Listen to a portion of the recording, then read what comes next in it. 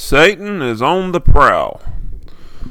If you have your Bible, turn to Ephesians chapter 6, verse 16. Paul talks here of the warfare that Satan wages against Christians. He shoots fiery darts at us. Paul tells us to put on the whole armor of God for this reason. The devil wishes to hit us all over, hoping to find a weakness. Day and night, he is prowling and seeking to attack us. He knows all manner of ways to tempt us, and he will not hesitate to put temptations in front of us. I will stop here for a minute and say I want to thank you for tuning in to this podcast. There's a Family Bible. I upload segments not on a regular schedule, but I write these programs pretty much as I'm led to write, so I never really know what I'm going to be talking about from episode to episode. And I hope that this program has been a blessing to you, and I pray that it continues to be a blessing. It is a privilege that I have to have the desire to do this and to hopefully serve God in a pretty meaningful way. And I hope you're having a blessed day, and I'm hoping that even if your day is, not the best, I hope and pray that the Lord will see you through it and help you to see that there is some kind of blessing in there somewhere. So, anyway, here we go to resume this topic here. The devil knows the Word of God better than any man does, and this was where the first dart he threw at this was the first dart he threw at someone, and it was at Eve in the garden. He threw a dart of deception at her, and she fell for it. This is the devil's weapon, deception. He will take the Word of God, and since he knows it pretty much better than anyone, he knows how to twist it. How much time do you spend each day using the internet? I dare say most of us spend a lot of time surfing the web. How many times is Satan given the chance to throw darts at us while we are doing this? Many times we are searching for something legitimate. We click on a site that might have what we need, only to see X-rated advertisements or something like that nestled into the site.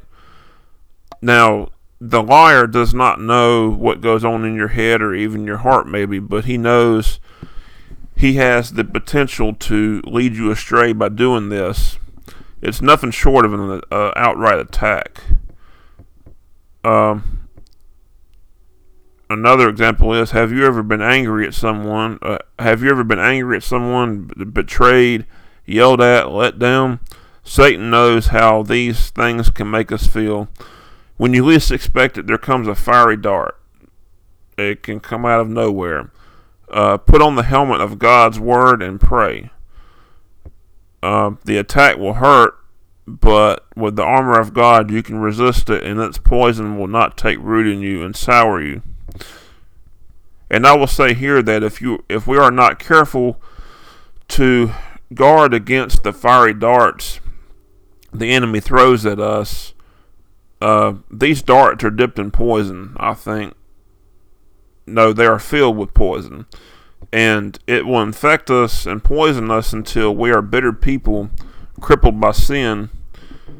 And we may well wind up being like the Christians in Hebrews 6, crucifying Christ to an open shame. And unless we pray for the cure to this poison, we will ever be hindered by that sin of bitterness. Jesus is the only one who can heal us and make room in our lives so that we bear fruit for Him. I will stop again for a minute, for just a short moment here, and say what I'm talking about here. In Hebrews chapter 6, probably, right off the top of my head, I'm saying around verse 4 down to verse 12. It's a whole discussion on the fruitfulness of the believer and how we cannot, as Christians, be fruit bearers, or we can't be bearing fruit for God while we are living in a way that puts Christ to an open shame. So the cure for that is to pretty much, it's nothing short of a repentance. We repent from what we're doing and we turn back to carrying our cross the way that we're supposed to be. So that is what chapter 6 of that book is talking about. Jesus is the only one who can heal us and make room in our lives for this.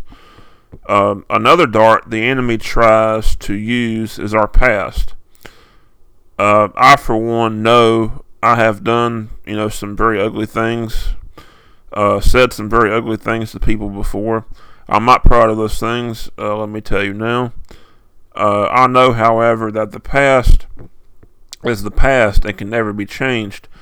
Remember, too, and most importantly, that if you have the blood of Christ covering you, there is absolutely no power in those sins to damn you anymore. You are free. Satan can bring up stuff you did 20 or more years ago and make you feel shame and guilt for it. Do not use it to give Satan a chance to drag you down. Rather, use it to remind yourself of the lesson you learned and move on, asking Christ for help.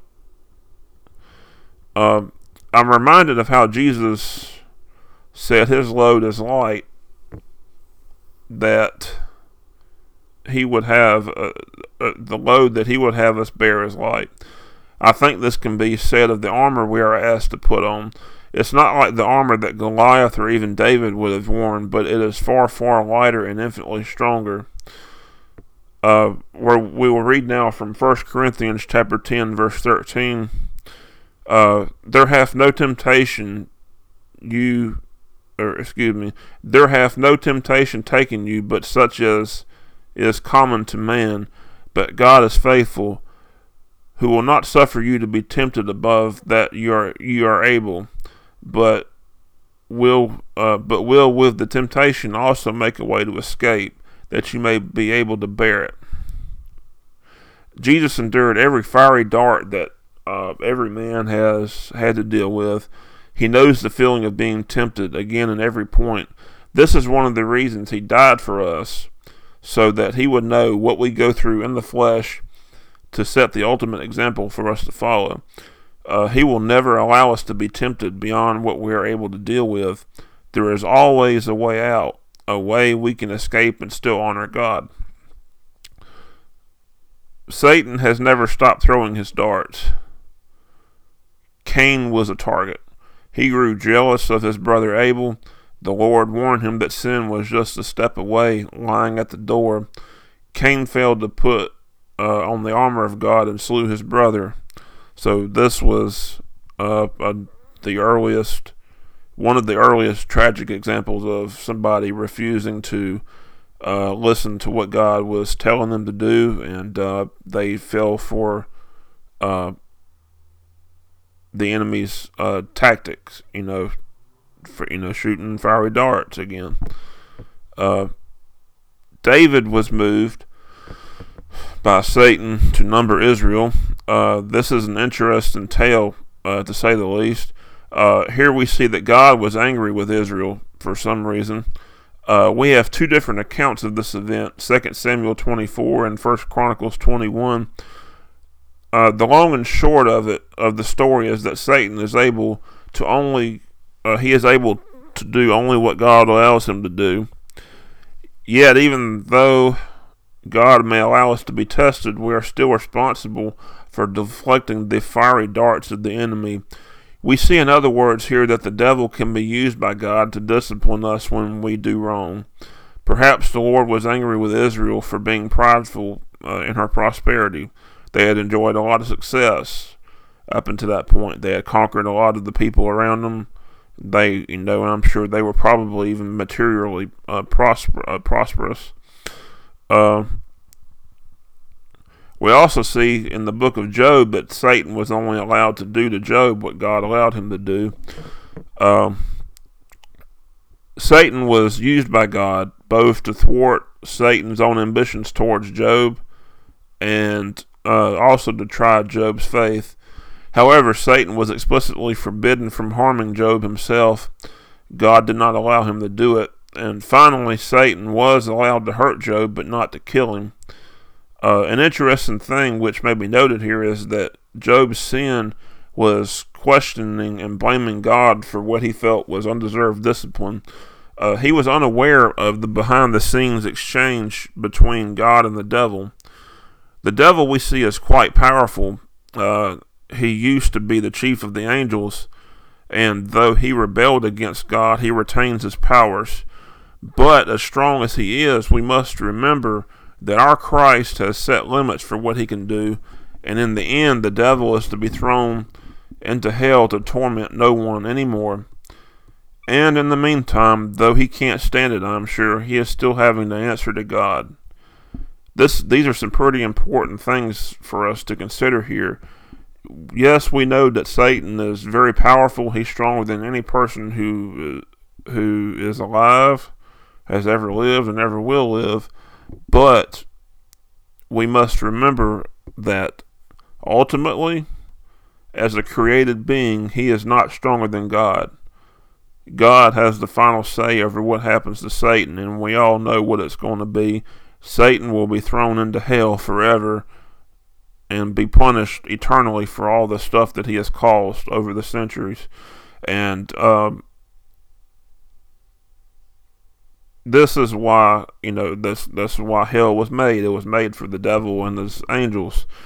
And I hope that if you are listening to this, that you will know and come to believe that Jesus Christ is the only way that you can wind up escaping hell. He died for you, he died for me, he died for everybody. Okay? He is the good shepherd, as he has said. All you have to do is, if you feel the Holy Spirit right now drawing you to salvation, all you have to do is say, God, I yield to you. I want Jesus Christ to come into my life and save me from my sins. And that is it. That's all you have to do. And once you've done that, then the Spirit of God, the Holy Spirit, will he seals you at that moment, and you are protected by God. Sin no longer has the power to do the things to you that they were doing before. You are saved from sin and hell. So, and that will end this edition of There's a Family Bible, and I hope it's been a blessing to you, and I look forward to our next episode where you may be blessed again. Thank you very much.